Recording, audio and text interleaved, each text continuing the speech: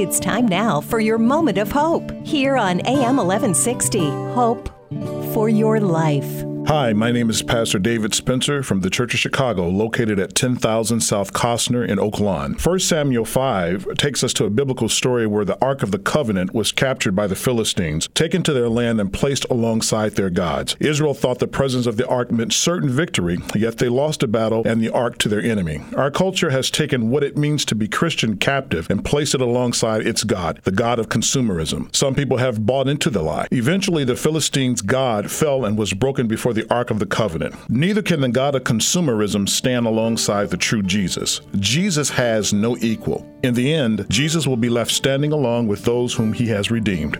Will you be one? This has been your moment of hope on AM 1160. Hope for your life. Online at 1160hope.com.